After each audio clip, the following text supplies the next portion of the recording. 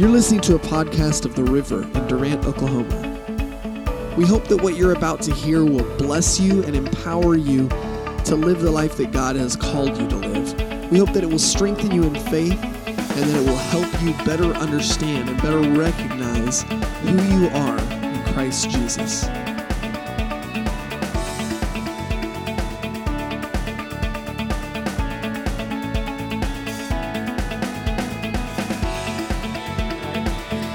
Thank you. Now, hey, I just want to introduce a few people here real quick. Let's get my youth leaders to stand up. I think I might still have some out of the room. Brandon and Lindsay have been helping out now for almost 2 years. Been a huge help. Thank you guys. They preach at the youth group pretty often. They help with Sunday morning services also over there. Kenny's in the back here. Kenny, wave hi. Kenny's been helping out in the youth group for almost as long, and he's also been starting to help out with the band, as you saw today, which is great. And we got Dylan Coy Mitchell back there. Say hi. And Whitney in the sound booth, of course, my beautiful wife and co-youth pastor. I feel like I'm missing somebody here. Where's Mariah?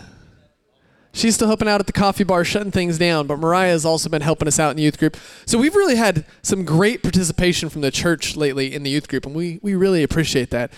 Let me also get our youth to stand up, the youth that are in here. I think some of them are maybe helping out with children's ministry today and stuff like that, but all right.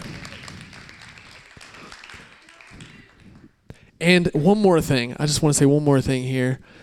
We have a couple of former youth that got engaged this last week. Come on, Sydney and Cameron, stand up for a second. That's pretty exciting. Awesome. We love you guys. Congratulations. Sydney was like one of the first youth when I came here, and she was like the first youth. There was times when it was practically just her there. Then she got Cameron to come, and so that helped. But yeah. So it's an honor to be here today. About 103 years ago next month, June 28th, 1914, a man named let me see if I can say this right. Von Herach looked over as blood splattered on his face from the man sitting next to him, Franz Ferdinand. A bullet had just shot through Franz Ferdinand's neck, pierced his jugular vein, come out the back of his tunic, and he was bleeding from his mouth onto von Herach. Meanwhile, Franz Ferdinand's wife, Sophie, fell to the ground saying, "God, what happened to you?" And they just thought she had fallen over at first, but quickly Franz Ferdinand noticed that she had also been shot. And he said to her, "Sophie, don't die. You have to live for the children." They kept asking him, if he was okay. He said, it's nothing. That's pretty much all he would say until he died and his wife died. And that humanizing moment of Sophie, you have to live for the children, it makes it seem like just such a small and personal incident. But this was the event that sparked World War I. Franz Ferdinand was the Archduke. And he was in Sarajevo that day with a published route, just doing a visit. And as he had published his route ahead of time, maybe not so smart to do, he didn't realize it at the time, but they had somewhere between 6 and 20 assassins lining the street ready to kill this guy. Now, they passed the first few. Nothing happened. They're not sure why they didn't act, but they didn't act. Maybe he was going too fast. Maybe there were too many other people around that they couldn't do it safely. Or who knows? Maybe they just chickened out or changed their mind, thought, hey, I don't really feel like becoming a murderer today. I don't know what happened. Then finally one guy got up the guts and he grabbed a bomb and he threw it at the car. It bounced off Franz Ferdinand's car and landed on the car behind him in the motorcade and blew up, killing or injuring about 20 or 30 people, I think, but missing Franz Ferdinand. It was a failed assassination attempt. This was the same day. That assassin, who just failed terribly, decided, okay, need to get out of here quick. He took a cyanide pill and jumped in the river. Didn't work too well. The cyanide pill didn't kill him. He just made him start throwing up, and the river was only 6 inches deep. It was a little dry that time of year. So he got caught. So Franz Ferdinand then goes and sees the mayor, and he's like, what in the world, I mean, obviously I'm not quoting here, but he's like, I come to visit your city, and this is how I'm welcomed. And so they just, they shake it off, and they're like, okay, we're going to take a different route that nobody knows about. But they forgot to communicate this well to the driver. And so the driver gets back on the same route. Meanwhile, there's a man named Gavrilo Princip who had thought, maybe I'll get a second chance. It's not often you get a second chance at an assassination on the same day, okay? But Gavrilo Princip gets back on the route and gets somewhere where he hopes that he'll come by. Now, he's not supposed to come by. Franz Ferdinand is supposed to take a different route now and go to the hospital. But his driver goes the wrong way, and then suddenly they point it out to the driver, and they say, you're going the wrong way. So the driver stops to put the car in reverse, and he just so happens to stop at the perfectly wrong place, right next to Gavrilo Princip, the assassin who killed Franz Ferdinand. And you could argue that World War I maybe was coming one way or another, but if Europe was a powder keg, then this event, this assassination, was what lit the fuse. It's what caused World War I. And without World War I, there's no World War II. It changed our whole world. This one little man how many of you guys have heard of Gavrilo Princip before? Okay. Not many of us even know his name, but this one man changed the world.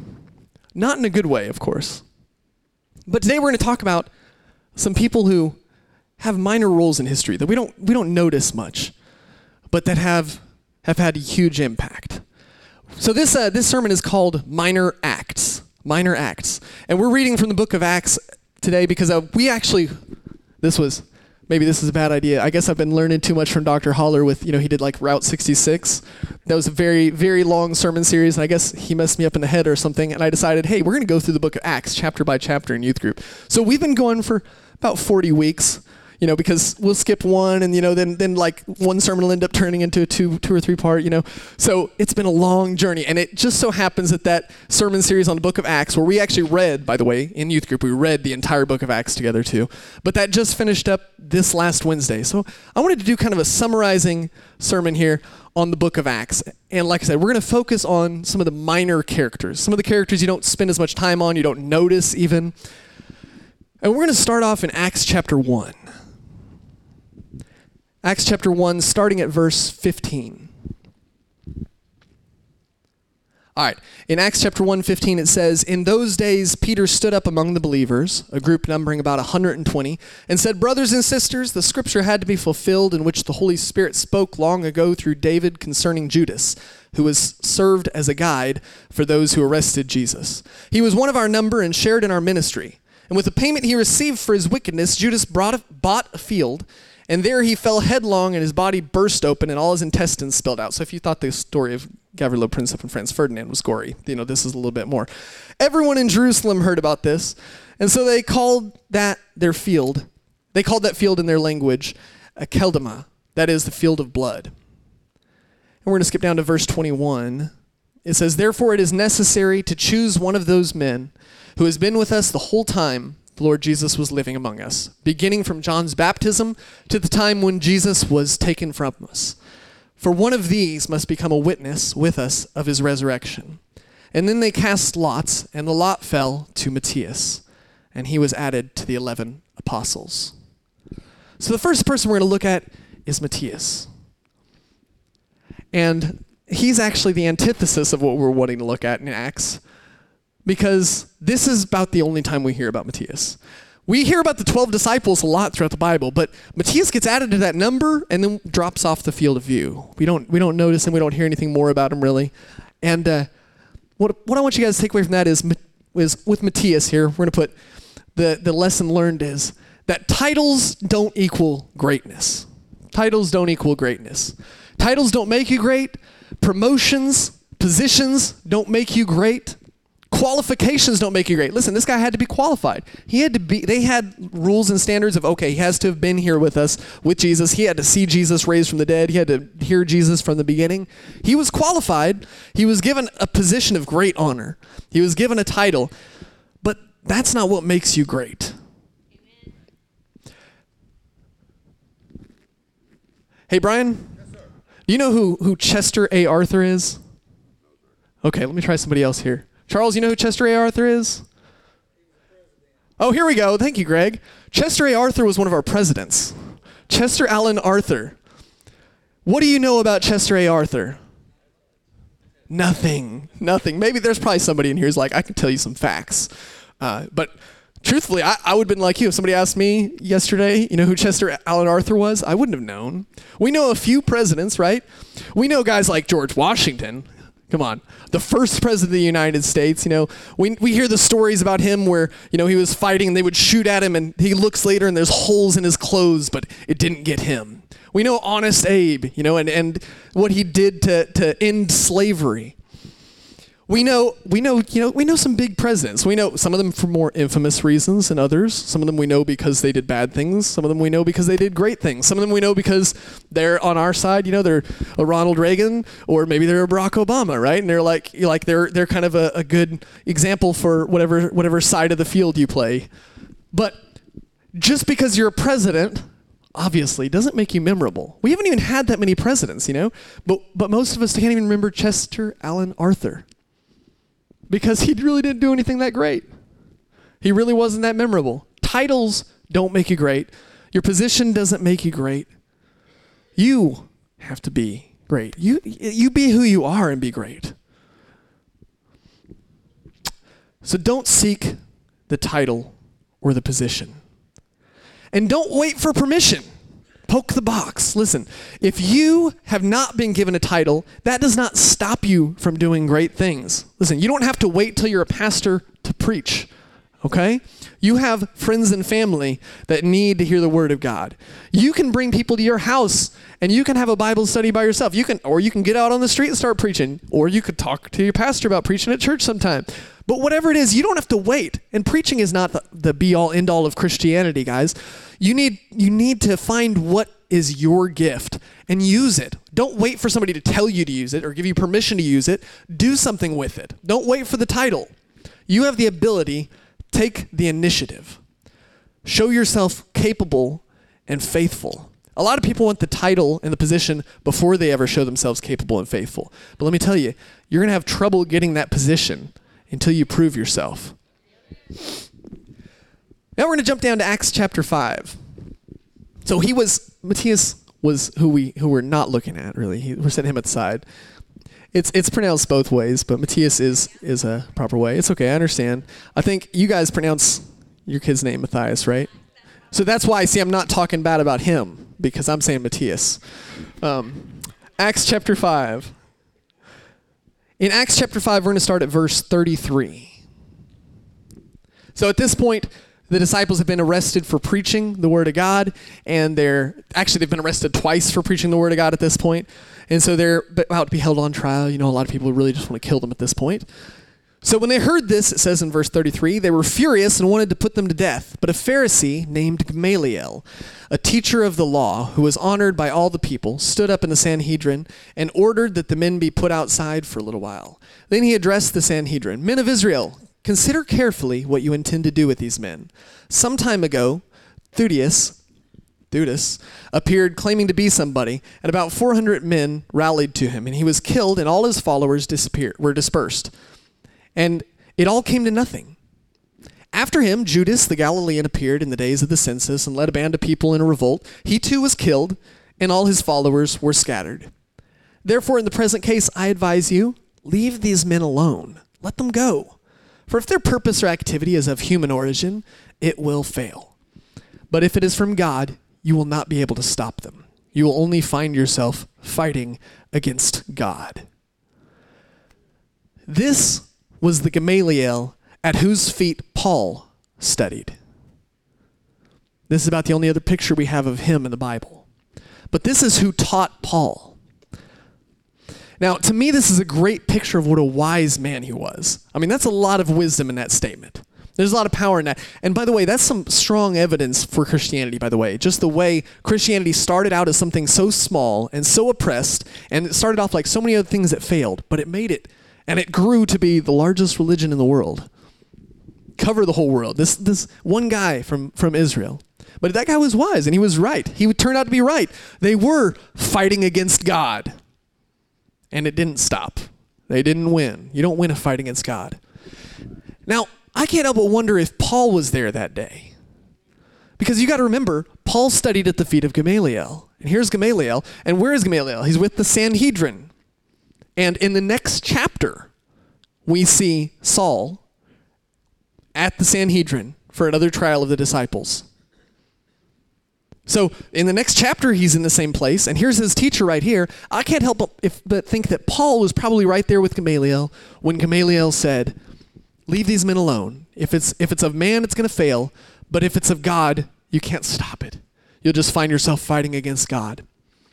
I think these words were probably echoing in Paul's ears as the light shined from heaven while he was on the Damascus road, and Jesus, the voice of God, said, don't you find it hard to kick against the goads? He must have thought, kick against the goads. It was almost the exact same words of Gamaliel when Gamaliel said, you'll find yourself fighting against God. Whew. I can't help but think that he heard that. Now, besides his association with this infamous Sanhedrin, there's no reason to think evil of Gamaliel. Now, this verse to me seems to indicate that he was even being led by the Holy Spirit. You see, the high priest Caiaphas, in a similar situation before, was also led by the Holy Spirit when he prophesied. The Bible says he prophesied, led by the Holy Spirit, that it is expedient for one man to die rather than the whole nation.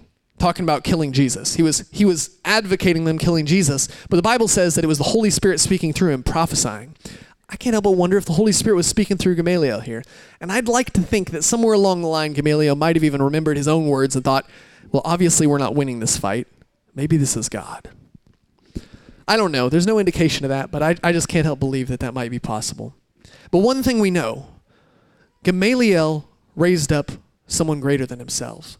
So our first person that we're really going to look at, ignoring Matthias, is Gamaliel. Raise up others. Raise up others. I'm pretty good with computers. I work with computers for a living. That's what I do. I can build a computer, yes. I don't do it very often, honestly, but, I've done that some every now and then since I was like 12 years old, building computers and stuff, putting them together. However, if I were to travel back in time 100 years, I would be no help at all. I mean, you think, I know all this stuff. I have all this technology. I can go back in time and I can be the one to invent it. I wouldn't have the slightest clue what I was doing.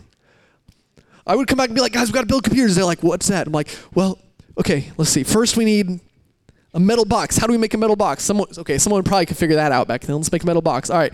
Now, the motherboard, I don't really know anything about circuitry and microchip processors and microprocessing. I'm like, I wouldn't know where to start. I wouldn't even know what it's made of, honestly. I have no idea. I would go back in time with all this knowledge of what the future is like and not be able to help them even start the process. Be worthless. And that's because I have built on the discoveries, the experiences, and the knowledge of others. And so have we all. We build on other people's discoveries. We build on other people's experiences. We rely on that more so than ever in this internet age. That's why things are moving so fast and progressing so quickly, is because not every inventor has to start from scratch again. Every day there's new ways to make it easier for someone to come out with something new. But we build on each other's discoveries. And you need to be that resource for people. If you've had, an experience with God, you need to raise up people around you. Maybe it's your children. If you're a parent, definitely it's your children. You need to raise up your children to follow God. You need to teach them what you know, and you need to connect them with other people who know more than you. But even if you don't have kids, you have people you can influence. You have a story you can tell. You need to make yourself a resource for the people around you and raise up others. Paul wouldn't have been Paul without Gamaliel. He would not have been the man he became. Make yourself a resource to those around you. Share your knowledge, your wisdom, your experience. Lift people up to build off of your accomplishments. And see, that's the scary thing sometimes for us. It's a little uncomfortable to think that they might become better than you. Paul far exceeded Gamaliel. history has mostly forgotten Gamaliel, right? A couple of footnotes.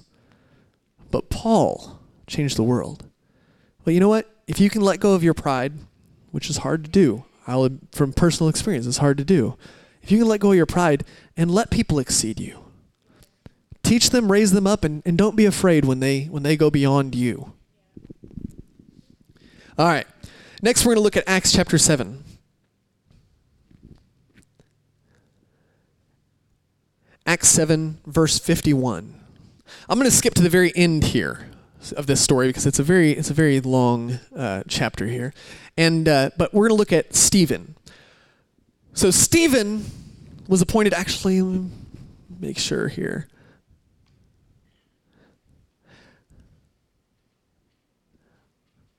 I need to go back a little bit. I need to go back just a little bit so you can see how he started. Whitney, can you pull up? I think it's Acts chapter 6 at the very beginning. Acts 6:1, I think.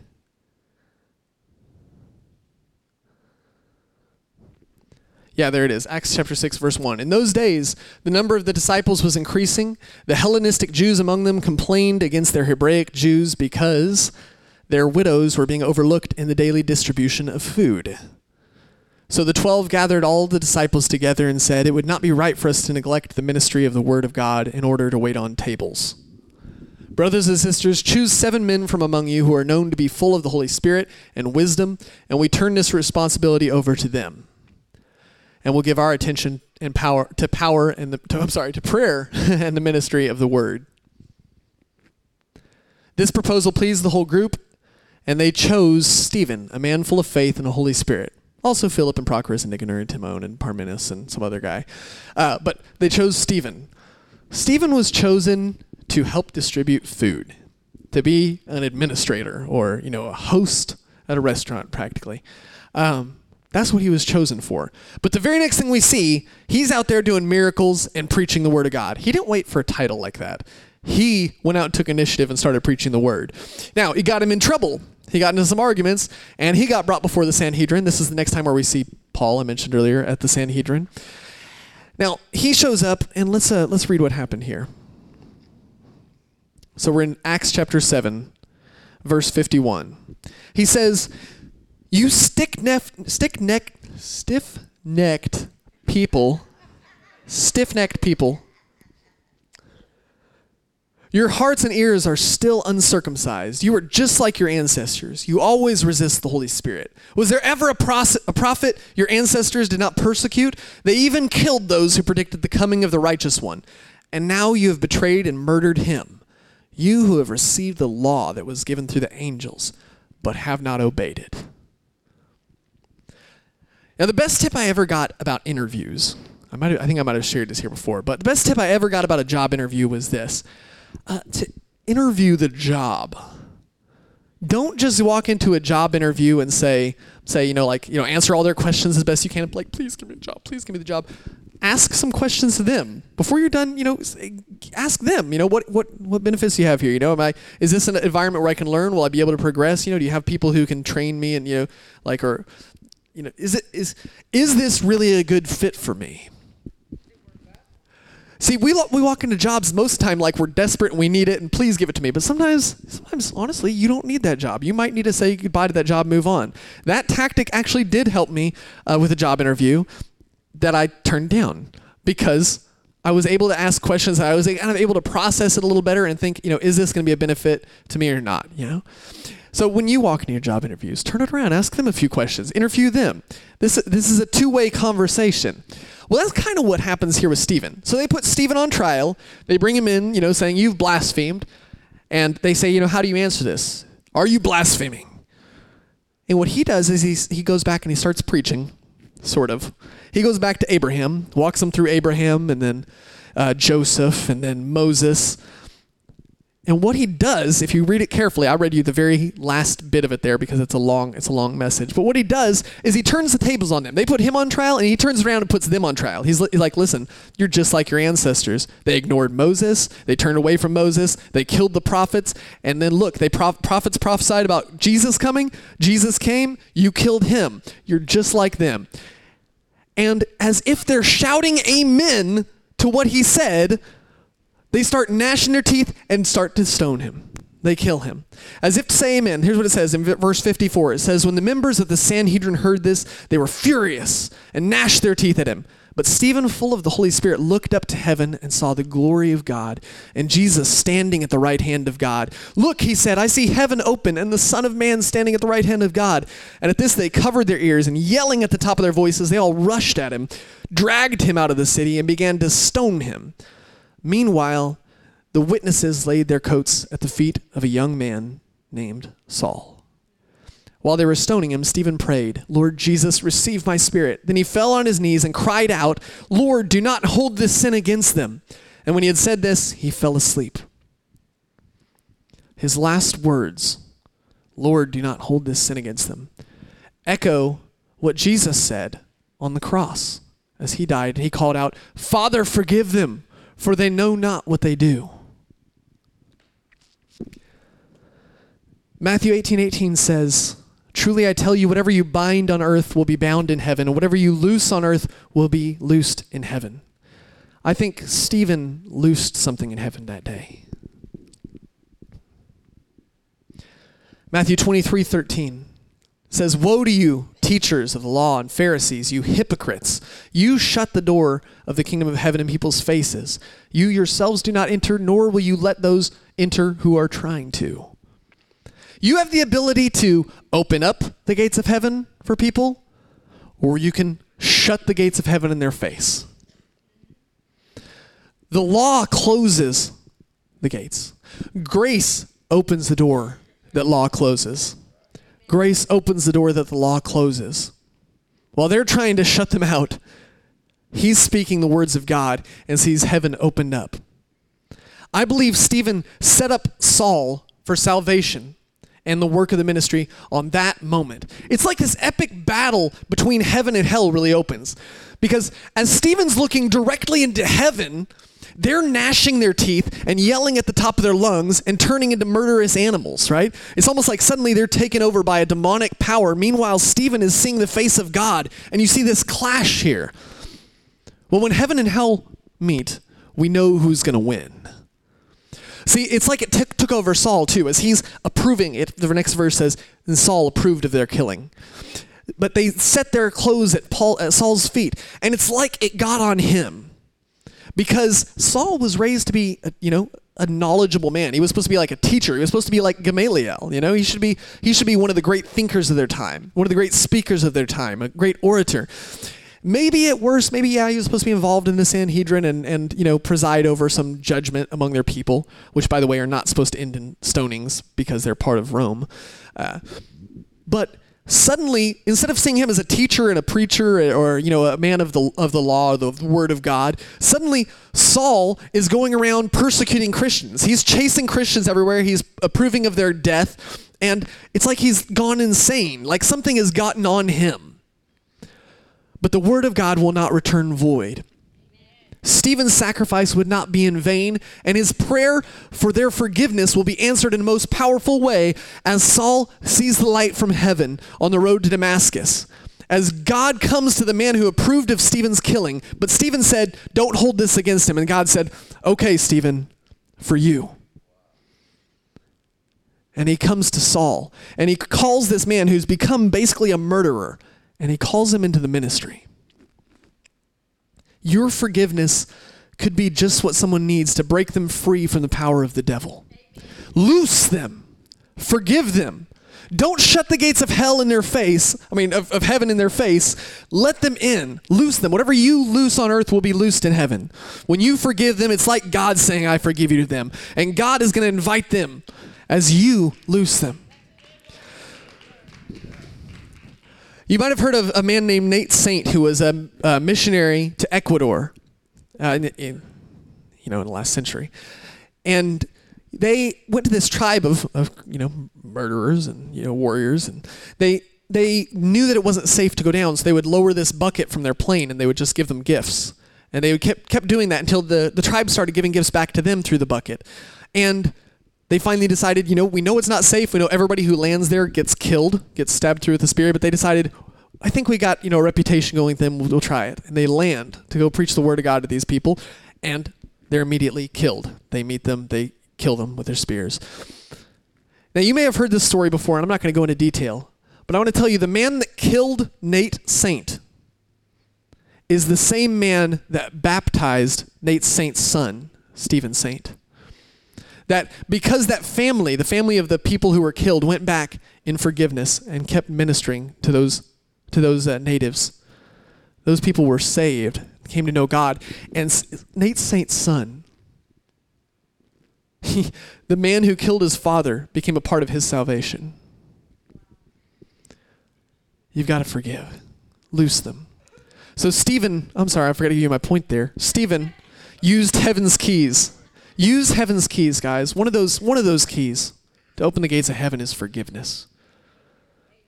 So you don't have to be someone big to do this. Listen, Stephen was just in charge of distributing the food. He wasn't pastor. He wasn't preacher. He wasn't like a recognized prophet. I mean, they probably started to recognize him that way, after a little while. But the fact was, he wasn't given a title or a position of honor per se.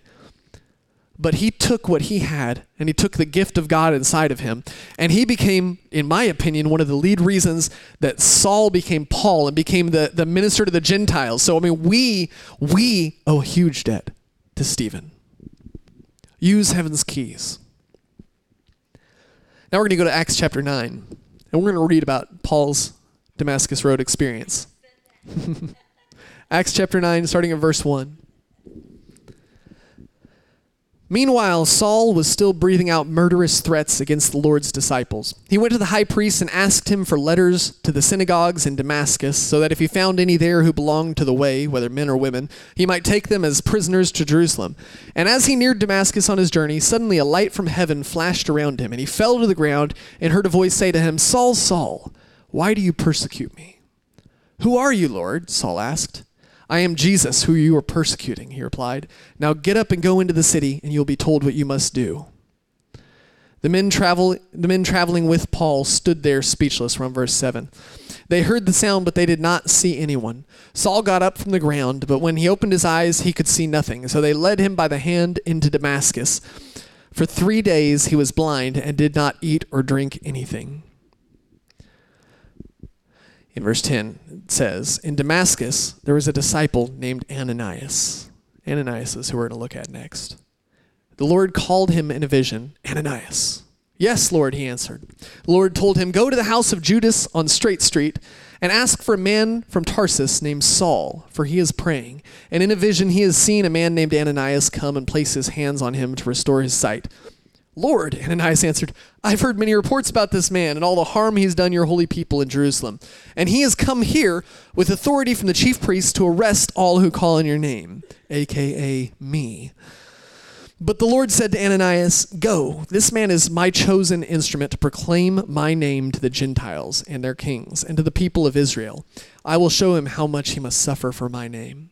Then Ananias went to the house and entered it. Placing his hands on Saul, he said, "Brother Saul, the Lord Jesus has appeared to you on the road as you were coming here, has sent me so that you may see again and be filled with the Holy Spirit."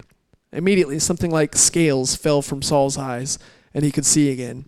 He got up and was baptized, and after taking some food, he regained his strength. Sometimes the call won't make sense. It didn't make sense to Ananias to go take care of Paul, who was trying to kill him and his friends. Sometimes the call is going to feel uncomfortable, but don't miss it. One of the greatest mistakes you can make in this life is to be successful in the wrong assignment. I can tell you, as I was preparing this sermon, I spent several extra hours than I should have because I was a little bit overly ambitious with this sermon, to be honest with you. I said we've gone through the whole book of Acts already. I wanted to go through the whole book of Acts with you guys on like steroids, like super fast. So I was like, I was taking each chapter and like cut this out, like I'm giving you the super abbreviated version. And I was trying to work this all into it and then keep like the whole thing so we could like blow through the book of Acts all in, a 45-minute sermon. I spent a lot of time preparing that and got like halfway through only. and thought, my goodness, this is a bad idea. This is a terrible idea. I got to stop this. I'm like, this is not, I'm trying to do two things at once. I'm trying to squash 28 chapters into 15 minutes or less of reading, and I'm just going to like drive people nuts. You don't want to be successful in the wrong assignment. You don't want to get that far into something and realize this is not what I should be doing. This pastor had grown a church from about 22 people to where they finally needed a building. They got a building, and now the church was up to about 4,000 people. And for several Sundays, he had noticed this white-haired man sitting farther back in the back that just seemed like every time he would come in there, he'd just start bawling. Finally, one of the ministers there approached the man and, just asked him if everything was okay. And the man pulled out a wadded-up sheet of paper, and he showed him this piece of paper. And it was a drawing of their church. And this man shared the story, and he said that many years ago, God called me to start a church. He gave me detailed vision of what the church would be like, of what the church would look like, so much so that he went and got a professional to draw it up for him so he could see, have it ready to start building. But in the process of starting the church, things got hard, and he gave up on it. He decided maybe it wasn't God after all. And so he went into, he did some traveling ministry, and then he went back and just got into the business world. There's nothing wrong with being in the business world, by the way, but he was called to start a church, specifically by God. And he saw this church one day, and it was the perfect match for what God had shown him and what God had called him to do. And because he had given up, because the call got a little bit uncomfortable, somebody else was reaping the fruit that was supposed to be his, that God had called him to. Don't miss your call. You need to realize that even the most ridiculous role can have far-reaching reward. Ananias wasn't just praying for some ex-monster. He was praying for the salvation of the Gentiles. He didn't even know it. God can make sense of the senseless. I'm going to have Lindsay share a story of something God called her to do once. Hi. So I was at a camp or something, and there was this girl, and I knew her, and I knew that she liked the same sex. So she was very interested in women, which, okay, we're meant to love everybody, but we won't go on that. So she liked women, and she had made it obvious and told me that she was interested in me. I do not like women. I am married to an incredibly handsome man. So the Lord is talking to me, and she's sitting over there by herself, and I was a lot skinnier than I was, and she was very well taller and built and could squish me with her pinky. So the Lord's telling me, I want you to go sit by somebody. And he told me everything he wanted me to do before he told me who it was. And he said, I want you to go sit by this person, and you're going to hold their hand. But you're not going to hold their hand like you would just a friend. You're going to intertwine like you would with your husband or, whatever. And I was like, okay, I guess I can do that, no big deal. So then he tells me, I want you to sit there, and I want you to tell her you love her. I'm like, her? Okay, so it's a girl. Okay, so that's not too bad. Okay, I got the, okay. Sit beside her, hold her hand, say I love you. And then I want you to kiss her on the cheek. Maybe it's just a kid or something. And he said, it's her. And I said, well, oh, no, I don't see. You mean her sister? Okay, her sister, I got it. No, her. You mean the one that likes me? You want me to hold her hand intimately and kiss her on the cheek? And he's like, yeah. And she would have been the male in the relationship. So she was, and I don't mean that offensively, but she would have been the male in the relationship. So me doing all that was very awkward. And with her being the male, he told me, tell her butterflies and cupcakes. And I said, Lord, you know everybody. You know their heart. You know she don't care nothing about butterflies and cupcakes. And he's like, I need you to do what I asked. So I walked over there, and I sat by her, and I said, hi. She turned around and looked at me like, and I'm like, Lord, one more time. You're sure this is her? Let like a shining light shine on it. Just something. This is her. And I said, okay. So I reached over, my hand's shaking. I'm like, okay, all right. And I grabbed her hand, and I held it like this. And the Lord said, now. And I grabbed it the right way. And she looked over at me, and she smiled. That was the first time I've ever seen that girl smile. She smiled at me, and I was like, I didn't get punched. Cool. I'm good. So I'm holding her hand. And I lean over and I hug her and I kiss her on the cheek and I said, I love you.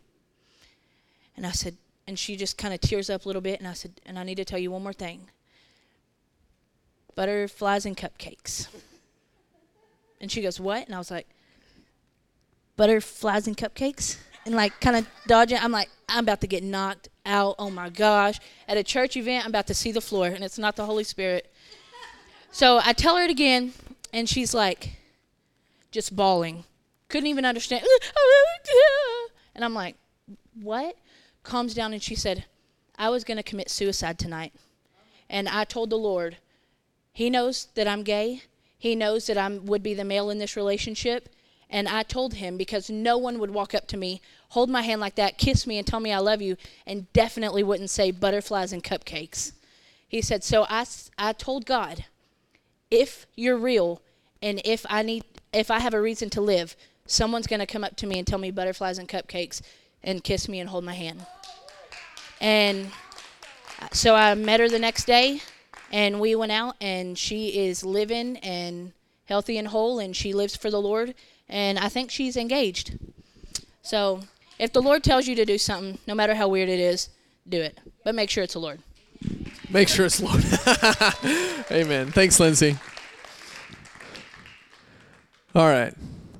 Matthias, titles don't equal greatness. Gamaliel, raise up others. Stephen, use heaven's keys. Ananias, heed the call. Now we're gonna go to a later part of that same chapter. So we're in Acts chapter 9, and we're gonna look at verse 36. Acts chapter 9, verse 36.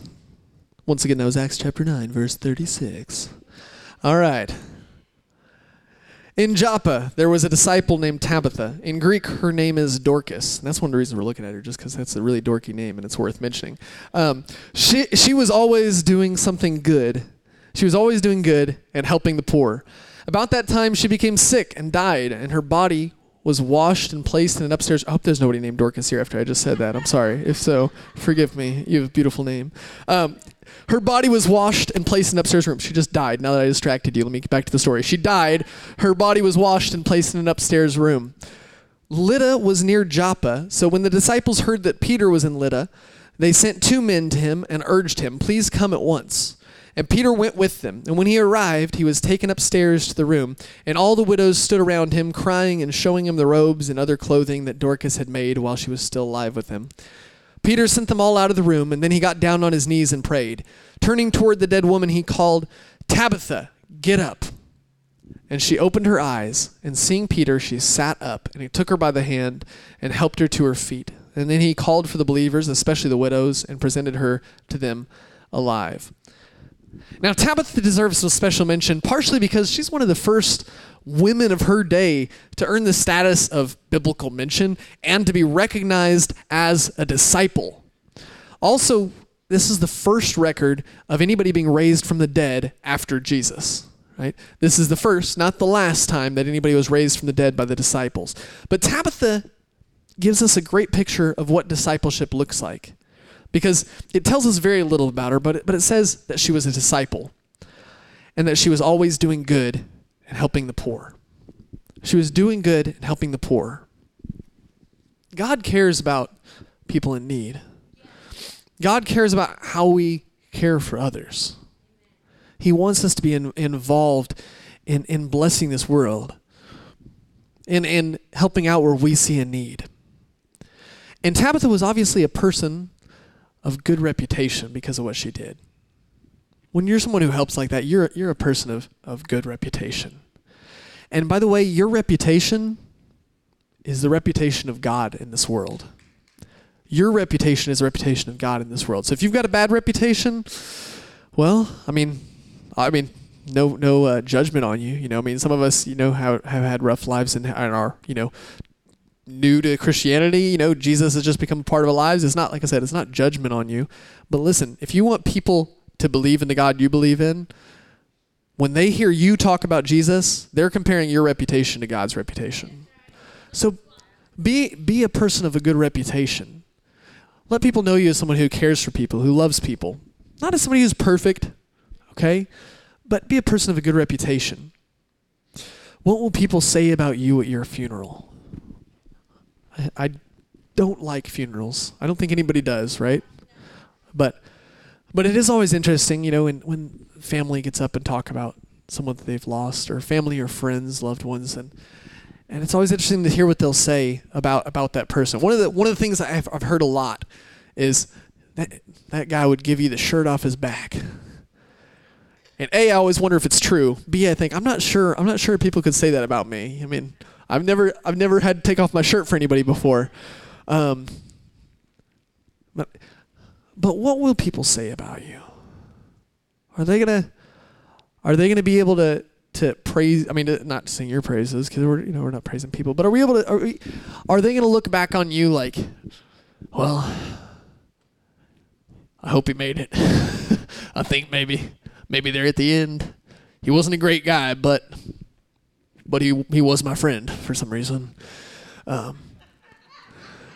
So, what are people going to say about you at your funeral?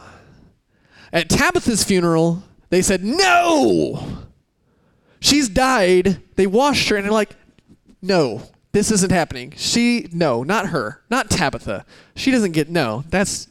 We're gonna go get Peter and get this taken care of, because there's been a mistake. I don't know if that was you, that was him, whoever did that. That was a mistake. So we're gonna get that fixed now, okay? Peter, come over here. Man, to have a reputation like that they're like, no, they just can't even die. It's just not gonna happen. No. She must have been a pretty impressive woman. And this is just a side note here, but her name means gazelle. Whether you're talking about Dorcas or whether you're talking about Tabitha, it's two different languages, but it's the same meaning. It's gazelle. It's a name for beauty. Let me just tell you this. Lisa Bevere has a book called Lioness Arising about women in ministry. Now, this is a church that empowers women to get in ministry, okay? We have, those of you that don't know, if it's your first time here, we have a female pastor. Our pastors are out of town. Our worship leaders are out of town. We have a female worship leader. We empower women to get in ministry, okay? We believe that God has called them to ministry. Just like Dorcas, Tabitha here, was in ministry. It doesn't say she was a preacher, but she was in ministry. We could talk about Priscilla, but we're not going there today.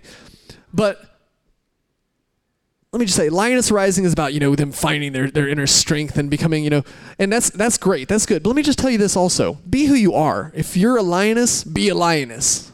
If you're a gazelle, be a gazelle. I just love that when he says Tabitha, rise up, he's saying, gazelle, rise. It's an interesting contrast. You don't have to become this, you don't have to become a preacher. But be who you are. Whatever you are, be that to the fullest. So Dorcas teaches us to be a disciple. Be a disciple. All right, now we're going to go to, I didn't write this down. It should be the next chapter, yeah. Acts chapter 10. Acts chapter 10, verse 1. At Caesarea. I'll wait for it. Acts chapter 10, verse 1.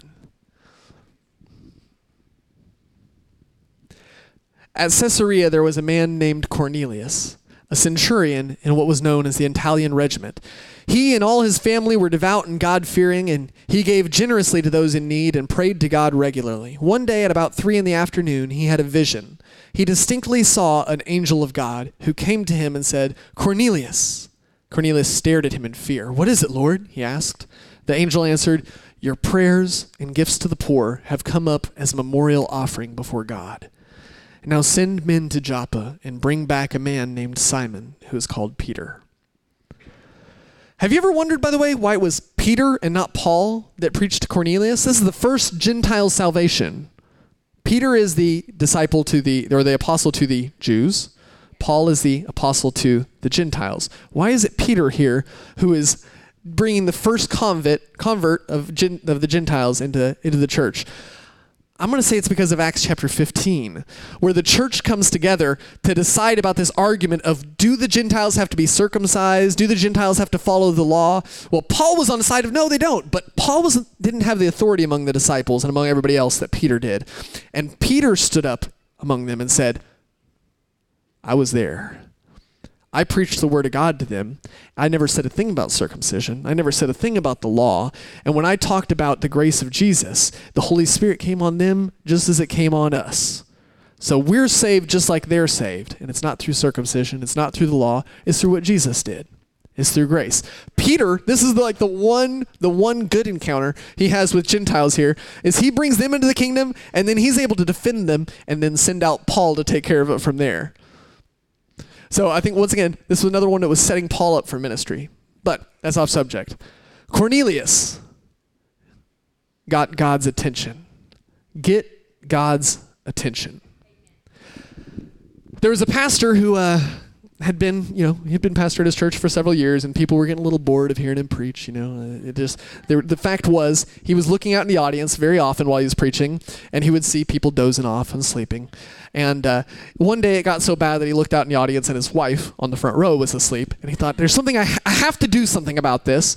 I have to be able to get people's attention, wake them up. I have to do something here because this is not working. Obviously, I'm a boring preacher or something.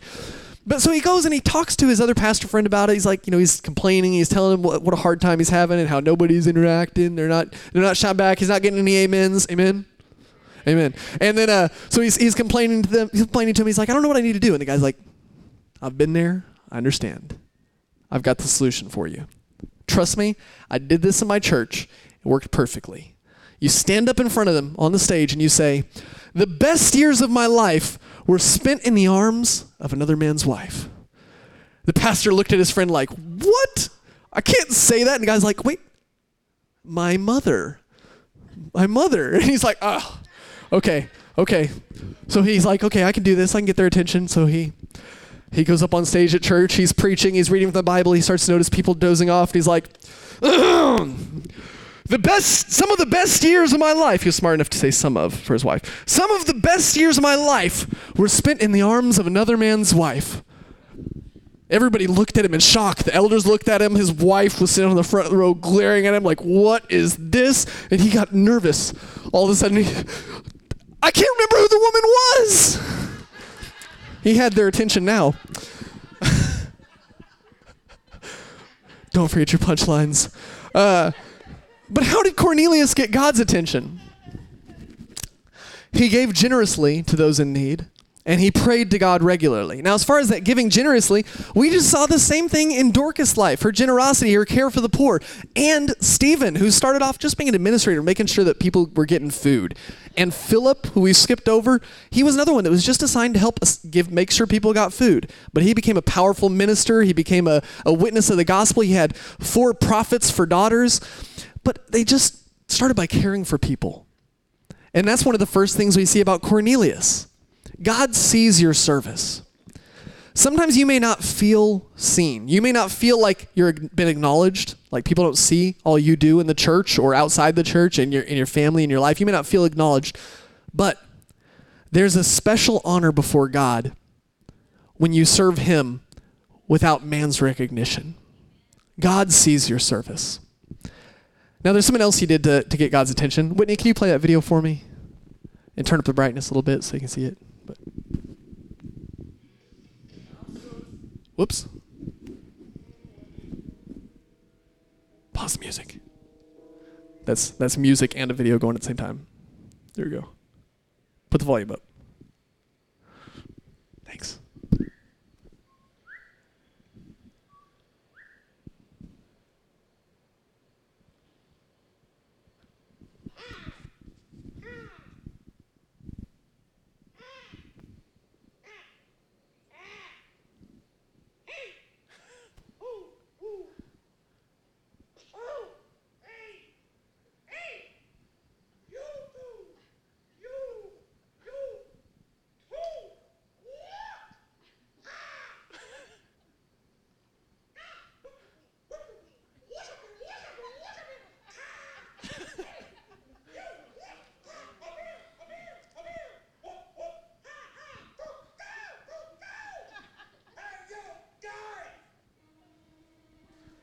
All right. All right. If you want to get God's attention, a good place to start is by talking to him. Can you believe that? We're pretty used to getting people's attention that way. That's a pretty good way. Hey, Samantha. All right. Hey, how you doing back there, Andy? All right. We're pretty used to doing things that way. It makes sense, right? So it makes sense with God too. Talk to him. Pray. It says that you're giving to the poor and your prayers have come up before God as a memorial. Talk to God. God, and out loud, by the way, you can think about God all day, but talk to him sometimes. Let yourself be heard. God hears you, but be heard. He hears you, but he doesn't hear you if you're not talking. Be heard. Now, there are some other people who stole God's attention in particular ways in the stories of Jesus' life. There was a woman with an issue of blood. There was a soldier with a sick son. There was a Gentile dog. There was a blind man who cried out after him. These were all people of audacious faith. Some of these people are the ones that Jesus said, I haven't seen such great faith in all of Israel. That gets God's attention. Faith. Listen, God's eye is on the sparrow, but he gives special attention to faith. Psalms 34:15. I'm just going to read it to you. You don't have to open there. It says, the eyes of the Lord are on the righteous, and his ears are attentive to their cry. On who? The righteous. And the righteous shall live by faith. Be a person of faith. Live an audacious faith, and that'll get God's attention. Cornelius had a very interesting sort of faith because he was not a Hellenistic Jew. He was not a Greek who had converted to Judaism. He was a Greek who was a Greek who was a Greek. Well, maybe he was a Roman. I could be saying that wrong. But he was a Gentile who was a Gentile who was a Gentile who worshiped and prayed to the God of the Jews. And that really didn't make sense to just about anybody because he wasn't a convert. He's not your God. Yes, he's the only God, but you're not one of us. You're not one of his people. So whatever. But he must have had some sort of sense that despite not being circumcised, despite not having the law, that somehow he could know God. And he was right. But that kind of faith took a lot of evidence to everybody on the outside. It takes a few more chapters before they start figuring out, okay, yeah, they don't have to cut this off or do whatever to join. They can know God as they are. You can come as you are. So if you want to get God's attention, take care of people, care for people, and speak to him. Let yourself be heard and live with an audacious faith. So Cornelius was get God's attention. And we're almost done here. I'm coming to a close. I think I'm running a little long. It's 12 till, so we might not get out at 11:45 like usual, but I won't make you late for lunch. Acts 27:20, we'll rush through these. It says, when neither sun nor stars appeared for many days and the storm continued raging, we finally gave up all hope of being saved. We finally gave up all hope of being saved. There's someone we've been ignoring this whole time in the story of Acts, and he's very easy to ignore. And he really comes on the scene, although we hear from him the entire time. He comes on the scene in Acts chapter 16, verse 10. Paul had been traveling around ministering. It says, after Paul had seen this vision, we got ready. Up until that verse, it's they and he and they and he. And now it's we got ready at once to leave for Macedonia, concluding that God had called us to preach the gospel to them. It's really easy to forget the narrator. Acts chapter 1:1, in my former book, Theophilus, I wrote about all that Jesus began to do and teach until the day he was taken up to heaven after giving instructions through the Holy Spirit to the apostles he had chosen. This is Luke. This is Dr. Luke, the author of the book of Luke. This is Luke book 2 that we're reading. Luke, tell what you've seen. Tell what you've seen. Luke wasn't a man of great ambition, it doesn't seem like. When I think about writing a story, I'm usually the central character in my story, whether it's a different name or not. But Luke barely even acknowledges that he was there. I mean, he throws in a we, but it's like nobody even notices. Luke's telling what he's seen with no worry about people noticing, hey, look, guys, I was with Paul. I'm Luke. Look at me. I'm one of them. Look, I'm doing miracles. I'm preaching. No, he's telling other people's story. He's satisfied to tell what he's seen.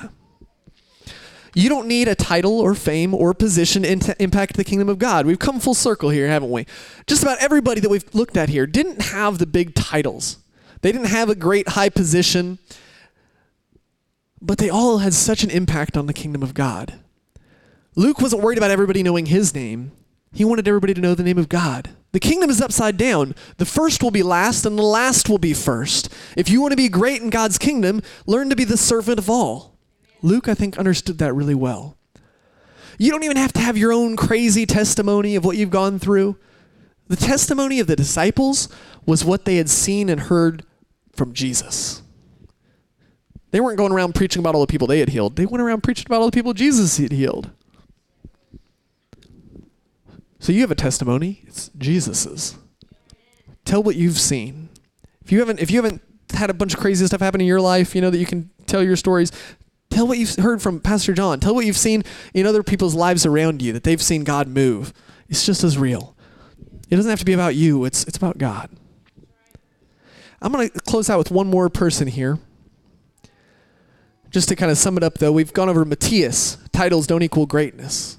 Gamaliel, raise up others. Stephen, use heaven's keys. Ananias, heed the call. Dorcas, be a disciple. Cornelius, get God's attention. Luke, tell what you've seen. And the other one we just mentioned briefly just a second ago, if you noticed it, Acts chapter 1, verse 1. In my former book, Theophilus, I wrote about all that Jesus began to do and teach until the day he was taken up to heaven, after giving instructions through the Holy Spirit to the apostles he had chosen. I don't know anything about Theophilus, honestly, except what his name means. His name means friend of God. You, friend, are who this book was written for. Luke's writing to you, friend of God. He's telling you these stories. So for Theophilus, read the word. There's power in these words. When you read through the word of God, it will affect your life.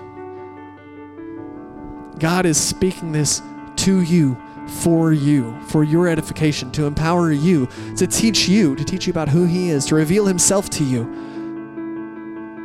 It's there for you. You just have to access it. Open the book.